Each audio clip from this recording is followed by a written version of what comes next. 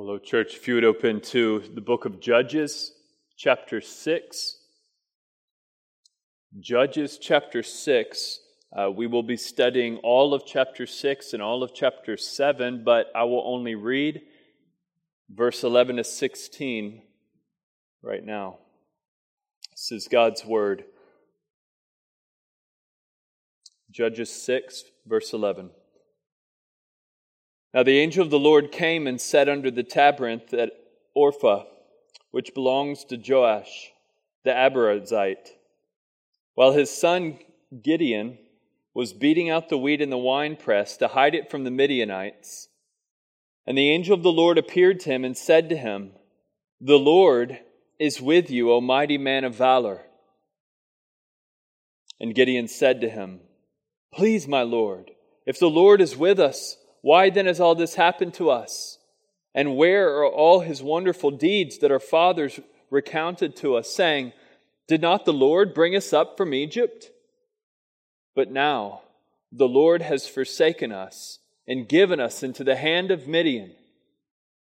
And the Lord turned to him and said, "Go in this might of yours and save Israel from the hand of Midian. Do not I send you?"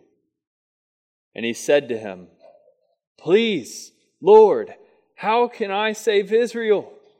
Behold, my clan is the weakest in Manasseh, and I am the least in my father's house." And the Lord said to him, "But I will be with you, and you shall strike the Midianites as one man." And so, Father, we thank you for these words that we believe you spoke as this angel of the Lord to Gideon a few thousand years ago. And Lord, we believe they have extreme relevance to our lives. And so would you make that clear? And we pray that you would also help us and empower us and change us through your word as we hear and think on these things. We pray it in Jesus' name. Amen. Today, we begin a 10-week series that I'll introduce in a second. But the reason why we're doing 10 weeks is because we've been studying the Gospel of John for many, many years. We want to get back to the Gospel of John, but we want to get back to the Gospel of John right before Good Friday and Easter, because we're in the crucifixion portion, you remember? And we want to study that and then study the resurrection in that very meaningful time of the year. And so we're doing 10 weeks up until that point when we'll get back into John. So this series has a few purposes. Let me unpack them quickly. One of them is to remove biblical illiteracy that plagues our generation. Many who even attend church weekly, who are even involved in midweek Bible studies, don't know the Bible, don't know basic stories about the Bible, are largely ignorant about much of what's in the Scriptures. That's not saying that we aren't an intelligent generation. I think we could list off many people, different movie star relationships, all sorts of the starting lineup for Alabama football, potentially. All sorts of information could be given. But ask who Abigail is, or who Hagar is, or Gideon, and to give something of their life for the significance that they bring, and no clue. And something I've learned is that there's actually, this is a little bit of a weird thought, but there are some who are very, very, they could debate in all the intricacies of, say, justification by faith or some other theological thing, but come to just normal Bible stories, just basic Bible knowledge, and there's an ignorance. And so as pastors, we want to constantly work against this. One, by just saying to everybody, read the Bible front to back over and over again. Know your Bible. And put reading plans together so that we can do that all through the year. But then we also want to do series like what we're doing. And so what this series is seeking to do is to take Old Testament narratives, specifically Old Testament characters, people, and to look at the problems in their lives that are common to us. And to say, look, a few thousand years ago, this person had the same problem that we have. And to identify, for example, Abigail's hard marriage in 1 Samuel 25, or Hagar's suicidal depression in Genesis 16, or Moses' parents' parenting approach in Exodus 2, or Samson's narcissism in Judges 16, and on and on. And so the relevance of these passages for our problems today is vast. And so we're calling this Common Problems because what happens is the problems don't change. There's nothing new under the sun. The terms change. The labels that say the DSM, the Manual for Psychological Terms, the official manual, will put new names and labels on things that are the same problems that we've always had. And it makes it look like we're experiencing all these new things, but really, these are just different names and labels for the same problems we've always had. And what we need is to see that the Bible has something to say about all of these things. And there's a sufficient word in Scripture to help us, which leads to the third purpose of this.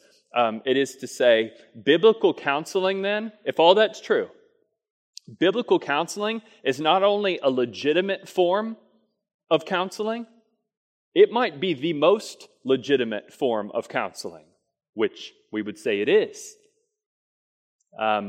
We don't need a lot of the new atheistic-based systems and structures to be able to address human problems that have existed for thousands of years, that not only does the Bible show the problem and diagnose the problem, the Bible gives the solution, it gives the antidote, it gives the grace and the help to address those problems.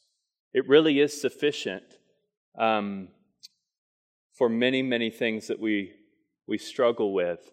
And so we want to just take 10 weeks, unpack some of these things from the Old Testament, and try to make connections to our lives. So as we begin this series, what I want to start us with is a very, very significant problem. This is what we would call the problem of strength. The problem of strength. I'm aware that the world doesn't think strength is a problem. I'm aware that many Christians don't think strength is a problem. I think that many Christians and many would even define strength as the absence of that which is weak. But is that how God thinks about strength and weakness? I mean, last week, many people started New Year's resolutions basically going, I want to be strong spiritually. I want to be strong physically. I want to be stronger regarding this or this or this or this. Increased strength is behind much of this. And I'm standing here saying your most fundamental problem may not be weakness, but strength. I'm suggesting that in many of our cases, our problem isn't that we're too weak, but too strong. And if we know anything about God's economy and how He functions, He often likes to flip on its head the world's system and the world's categories and the world's way of understanding and saying, my ways are not your ways and my thoughts are not your thoughts. I don't see things and judge things the way that you do. And so I would ask that you would throw off or be at least open to throwing off some of the things your parents may have taught you. Many of the things the culture's taught you, even some things that you've learned in church, in order to legitimately go to the Scriptures and see if the Scriptures might cause us to rethink our approach to strength and weakness. Because I really think there's people moving in the wrong direction on this. things that they're calling gains, things that they're calling increases, things that they're calling, I have grown and become stronger, they're actually moving in the wrong direction without realizing it. It's very possible, and it happens all the time, putting tons of money and time into even spiritual disciplines, but moving in the wrong direction. Trying to get stronger when what they should recognize is that place of weakness might be exactly where they need to be in order to make the progress they want to make. And so, look, we just had brothers and sisters stand before us. We just brought in these new members. It is tempting for us to think, look, we brought in new members. We're getting stronger. Maybe not. I know a time when this church had 30 people and we were quite strong because we were weak and we knew it. When you think you're strong, that's not a good place to be. And we need to assess these things from God's vantage point. And I think a really helpful place to do that is Judges chapter 6, the story of Gideon. So if you'd open up Judges 6, if you're not there, I'm going to walk us through these chapters. It'll be a lot of scripture. I'm going to move quickly and go verse by verse through this. Judges 6, verse 1. It says, the sons of Israel did what was evil in the sight of the Lord, so the Lord gave them into the hand of Midian 7 years. 7 years they're being judged by God through the Midianites and the Amalekites, who are a constant kind of thorn in their side, an opposition to them, not only spiritually, affecting them regarding idolatry, Baal worship and influence in that regard, but physically, they're raiding Israel's land, destroying their crops, stealing their livestock, to such a point that people are trying to do their domestic duties or their jobs secretly. They're hiding out of fear of the Midianites raiding them. The Midianites are basically bullies with way more people, way more resources, way more military power than Israel could ever defend themselves or retaliate, and so they're doing whatever they want to do. And Judges 6:3 says, whenever the Israelites planted the crops, the Midianites and Amalekites and the people of the east would come up against them, and they would encamp against them and devour the produce of the land as far as Gaza. And leaving no sustenance in Israel, and no sheep or ox or donkey, they would come up with their livestock and their tents, and they would come like locusts in number. They and their camels could not be counted, so that they laid waste the land as they came in. So Israel's being ruined by them, not only spiritually and physically, but even financially. So this is, to put it in capitalistic terms, this is Walmart moving in and shutting down all the small businesses. I think capitalism is generally a good thing, but this is the nasty underbelly of capitalism that the little guys can't survive against these big powerful entities, and so Midian isn't just a city. Midian is a group of nomadic tribes, numerous cities. It's a whole culture and movement, very influential in the ancient world. And so it wouldn't be right to compare Midian to, say, China, right? That's a decent comparison because they both have militaries. There's numerous cities that make up what we know as China, but it's not like China in that you could compare them to this cultural force like an Amazon, like Google, right? Like a big pharma company that has all this cultural and financial power. Ernest Axel, Old Testament professor at University of Berlin, said this. He had a theory. He said, the Midianite territory lay along the Mediterranean coast. It allowed them economic trade along that route. And he suggests that the Bronze Age collapse disintegrated the international trade, driving the Midianites to raid nearby peoples, which is how they gained their power, their wealth, and they became extremely powerful being on that coastal region. when the Bronze Age collapsed. They capitalized on it all financially and with military power. And now here's Israel, this little tiny nation sitting next to this powerhouse cultural force right next to them. And God is going to use Israel to overthrow this massive nation. Look at verse 6. Israel was brought very low because of Midian. And the people of Israel cried out for help to the Lord. And that's maybe the most significant moment in this narrative. They cried out to help from the Lord. When was Israel saved from Egypt? When they cried out to the Lord. When were you saved from your sins? When you cried out to the Lord.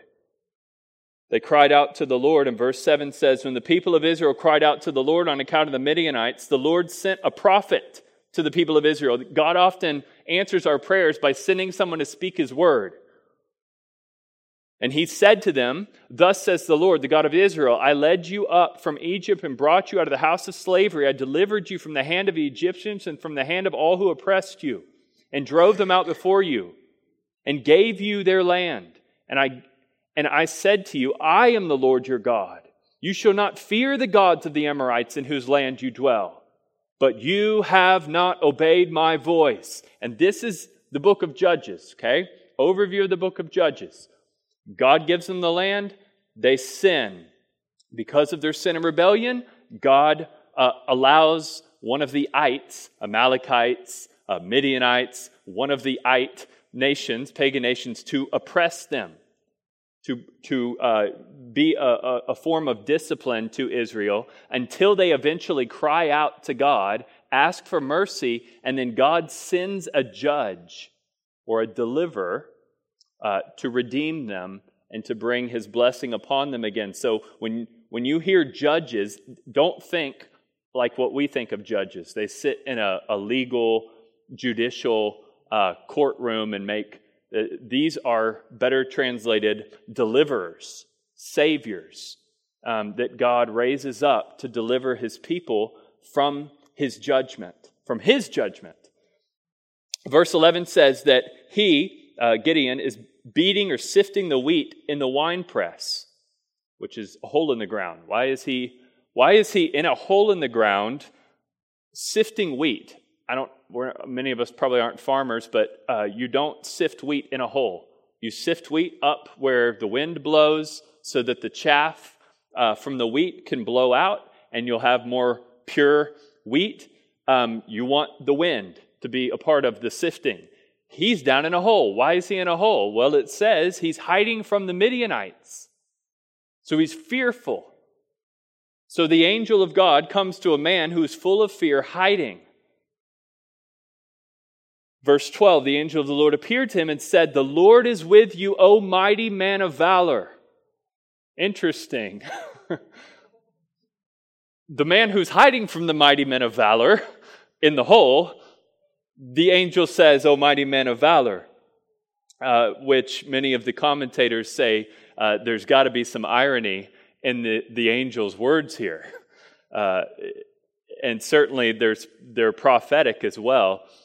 Verse 13 says, he says, please, my Lord, if the Lord is with us, why has all this happened to us? Where are all the wonderful deeds that our fathers recounted to us? Did not the Lord bring us out of Egypt? So he's doubting what God has done. He's not understanding why Midian is oppressing them. And then he says this, my clan is the weakest in Manasseh, and I am the least in my father's house. And the Lord said to him, this pre-incarnate Christ figure in angelic form, the Lord said to him, but I will be with you, and you shall strike the Midianites as one man. And so look, Israel would not have picked Gideon. We would not have picked Gideon. No one would have picked Gideon. He's questioning God. He's fearful. He's worried. He's making excuses. I'm the weakest, which isn't humility. It's pride. It's fear. And then God looks at Gideon and goes, yeah, that's why I'm picking you. Because you are the weakest. I have identified that. I found you in a hole. hiding. You're not the strongest person I could have found. I picked the weakest on purpose. And not just physically weak or something. His faith is weak. Look at verse 25. That night the Lord said to him, pull down the altar of Baal that your father has. See how it's influenced even Gideon's own family. There's Baal worship in his own family. And cut down the Asheroth that's beside it and build an altar to the Lord your God on the top of the stronghold there. So Gideon took the 10 men of his servants and did as the Lord had told him. But because he was too afraid of his family and the men of the town to do it by day, he did it by night. So he obeyed, but he obeyed in fear. Everybody knows it's Gideon, and the next morning they find out, and they rally together. The Midianite and Amalekite and people of the east gather their troops together. They're ready for battle against Gideon. And it says in verse 34, this is significant, the Spirit of the Lord came upon him. And then something else is significant, verse 36 to 40, Gideon, full of the Spirit at this point, does something that doesn't look so full of the Spirit. He asks for a sign. He said, Lord, I don't know if what you're saying is really true. He's doubting God's word. He says, if the ground is wet and if the ground is dry and the fleece is wet, then I'll know you're talking to me and you'll do it. And he makes a deal with God, which is not a commendable thing, but God is gracious to him and even works through this, I think, sinful request for a sign. That's chapter 6. As we move into chapter 7, the plot thickens, and you have, from the south, you have Israel's little small army made up of some volunteer troops. All right? Volunteer troops. These guys can't be that good to do what they're about to have to do. Led by Gideon, who is not a great military leader. And then in the north, you have Midian's massive, tactically trained army. Who knows how large? We have these descriptions, as much as the sand of the sea, hundreds of thousands of troops. And verse 2, it says, the Lord said to Gideon, the people with you are too many for me to give the Midianites into their hand, lest Israel boast over me, saying, my own hand has saved me. Tell the people, whoever's fearful or scared, let him run home and hurry. And 22,000 people returned. So he is left with an army of only 10,000 people. And the question I'm asking when I'm reading this is, how did he even get 32,000 to begin with? Why would these guys volunteer to go with Gideon into battle in the first place? I think it was peer pressure. You know, a father goes and then the son's like, man, if my dad's going, I got to go. And then the uncles and the cousins and everybody goes. And then he gives them a chance to leave. He says, anybody who's scared, you can go home. No shame. We won't tell anybody. We'll make an excuse. We don't know what they said. But he gave them an out. And 22,000 took it. And only 10,000 are left. And that's a significant downsize. It says in verse 4 that God said, the people are still too many. So 10,000 is too many. Take them down to the water. And the Lord said to Gideon, everyone who laps the water with his tongue, as a dog laps, you will set by himself. Likewise, everyone who kneels down to drink. And the number of those who lapped, putting their hands to their mouths, was 300 men. But all the rest of the people knelt down to drink water. So you have some drinking like dogs. You have some more civilized in how they're drinking. And this is apparently how you will determine which men go into war with you. And I would imagine Gideon's servant, who's with him in this narrative, is watching this. And maybe Gideon looks over at him and says, so what's the count? How are they drinking? And he goes, well, 300. And Gideon may be thinking, oh, okay, well, 300, we can afford to lose 300. That's not very significant. Loss of our strength. And he's like, no, 300 is the deduction. It's not the deduction. 9,700 is the deduction. We have 300 for battle. And you can imagine it could be silent for a moment as they're looking at these dog-lapping men that they're about to take into battle. And then they look off at the horizon, way off in the darkness. They see over 300 campfires in the camp of Midian, and just a sea of tents of soldiers that the next day they're about to go against.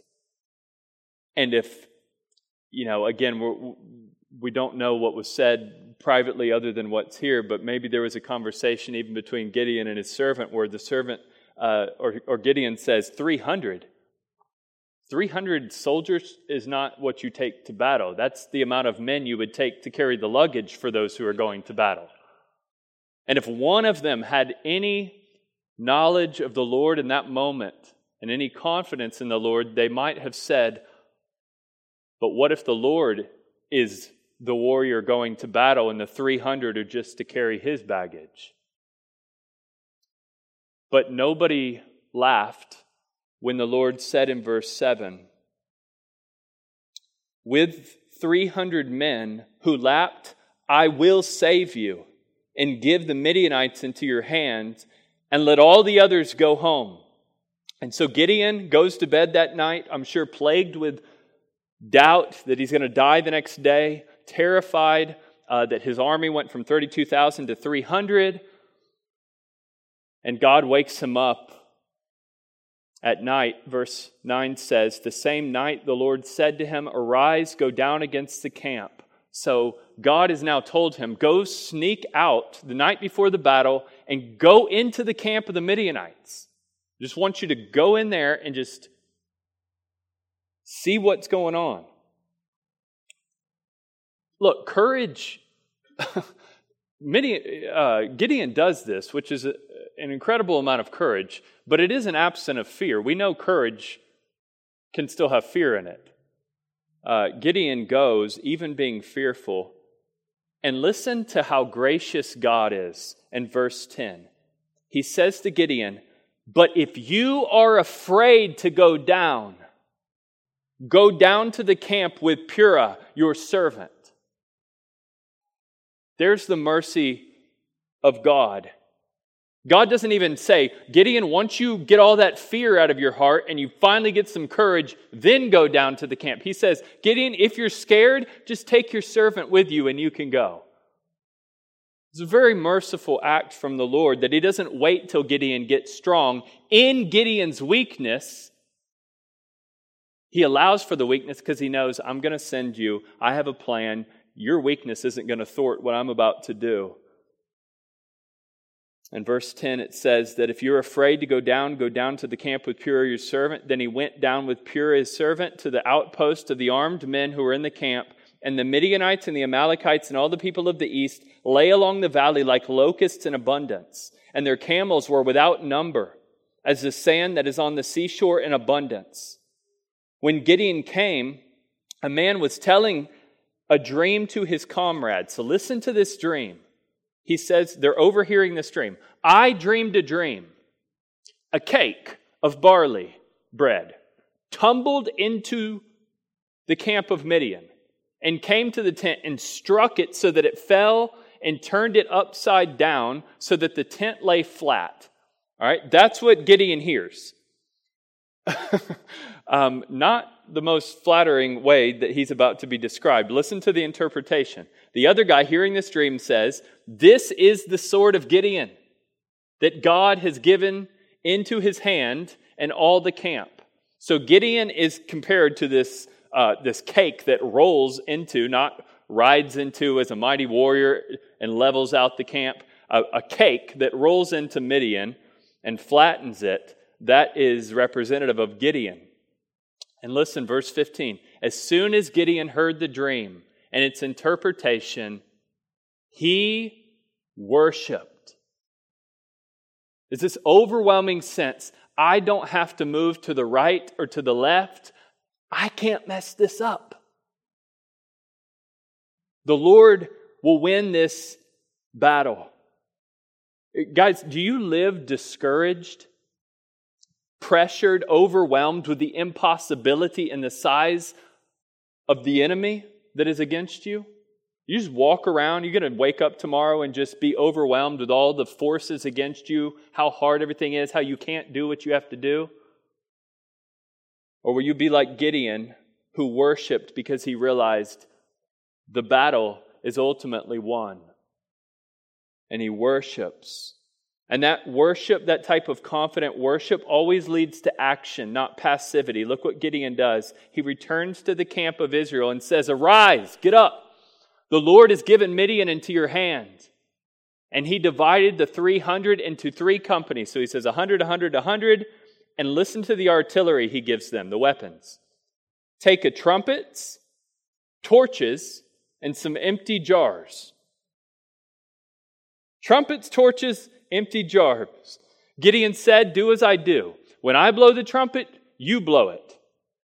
And then he tells them that they'll smash the jars together, then they'll run with their torches and their instrument in their hand at Midian and yell for the Lord and for Gideon, which is humorous until you realize it worked. The Midian army fled. Many of the other troops gathered and helped this 300 and joined them in battle, and the Midianite powerhouse fell. And the rest of Scripture refers to them as a defeated people. So Psalm 83, 3 times in Isaiah, Habakkuk 3, keep referring to Midian as a fallen, defeated people. In Judges 8:28, it says, "So Midian was subdued before the people of Israel, and they raised their heads no more."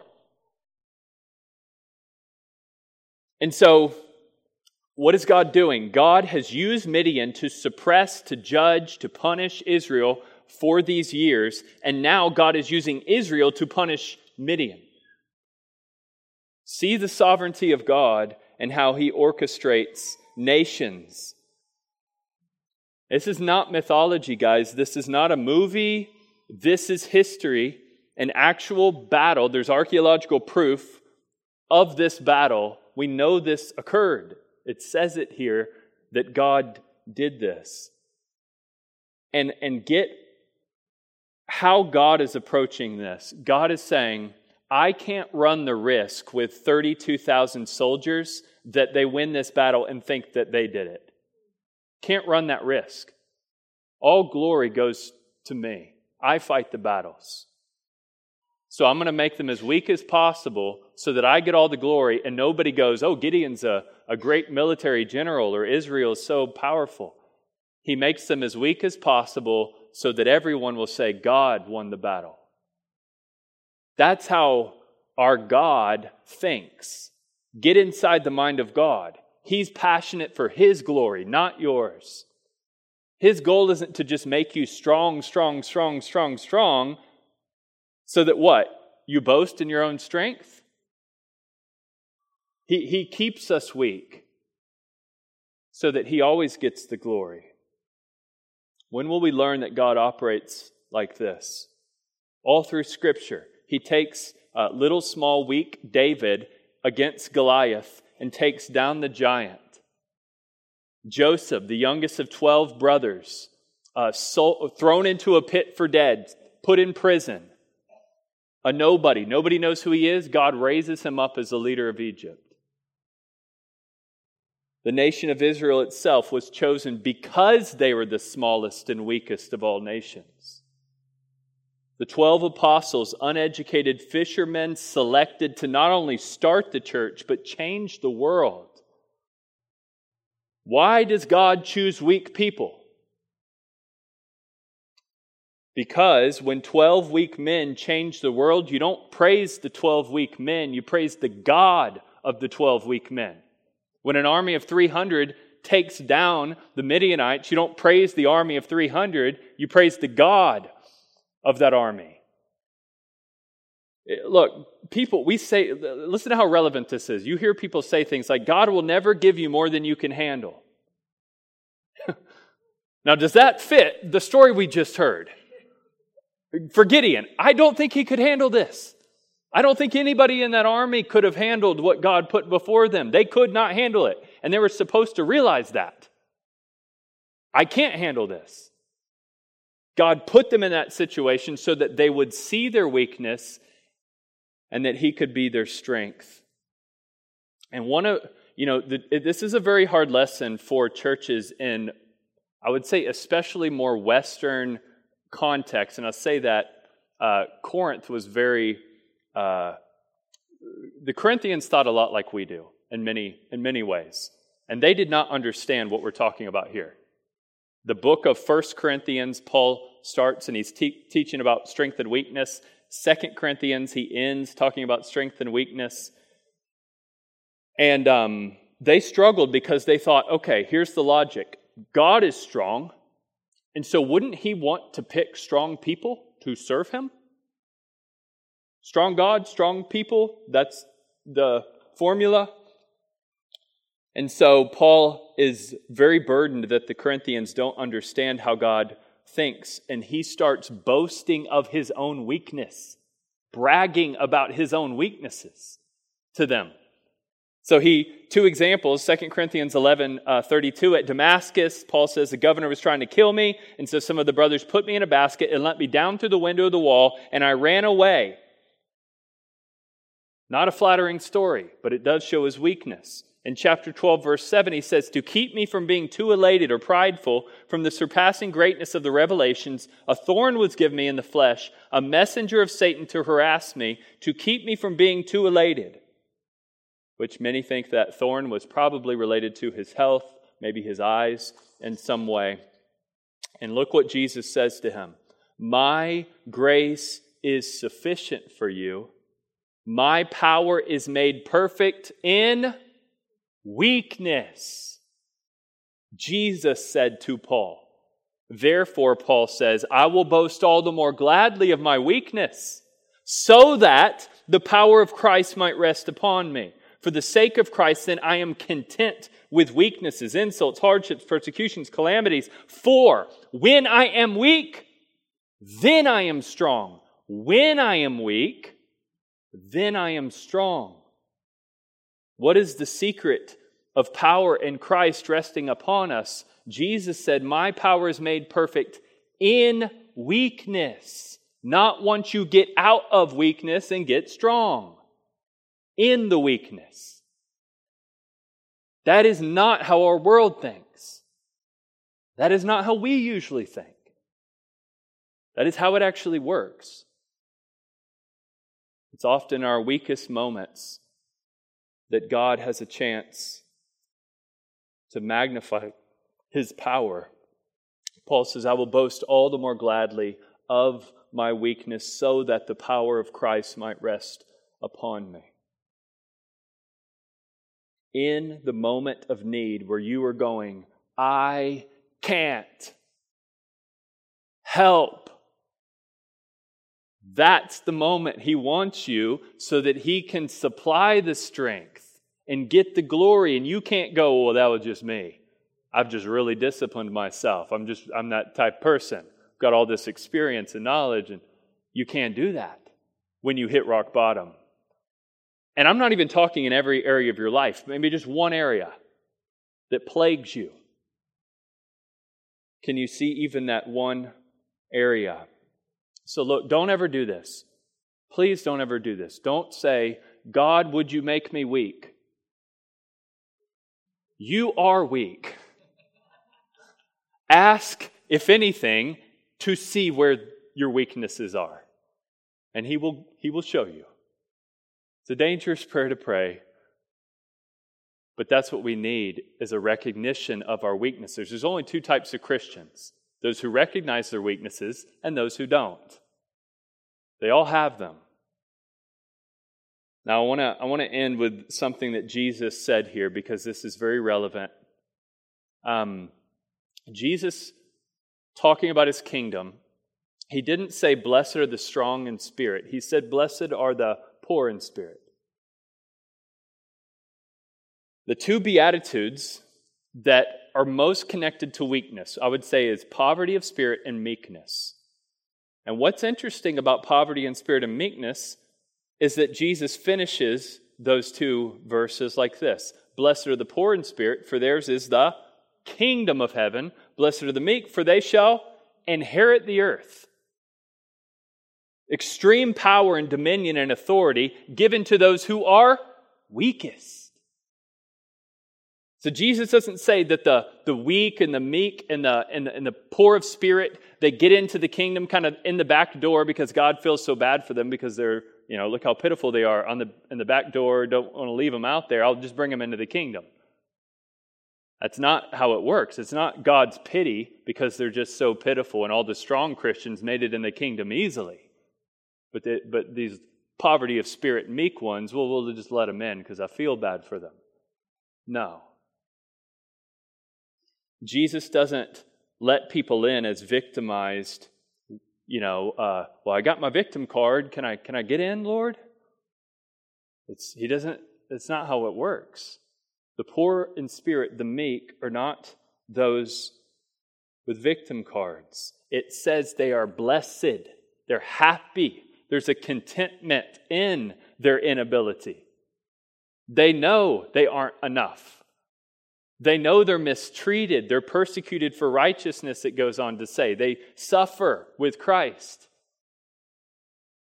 And yet they make it in because their strength is in the Lord. Their confidence is in the Lord.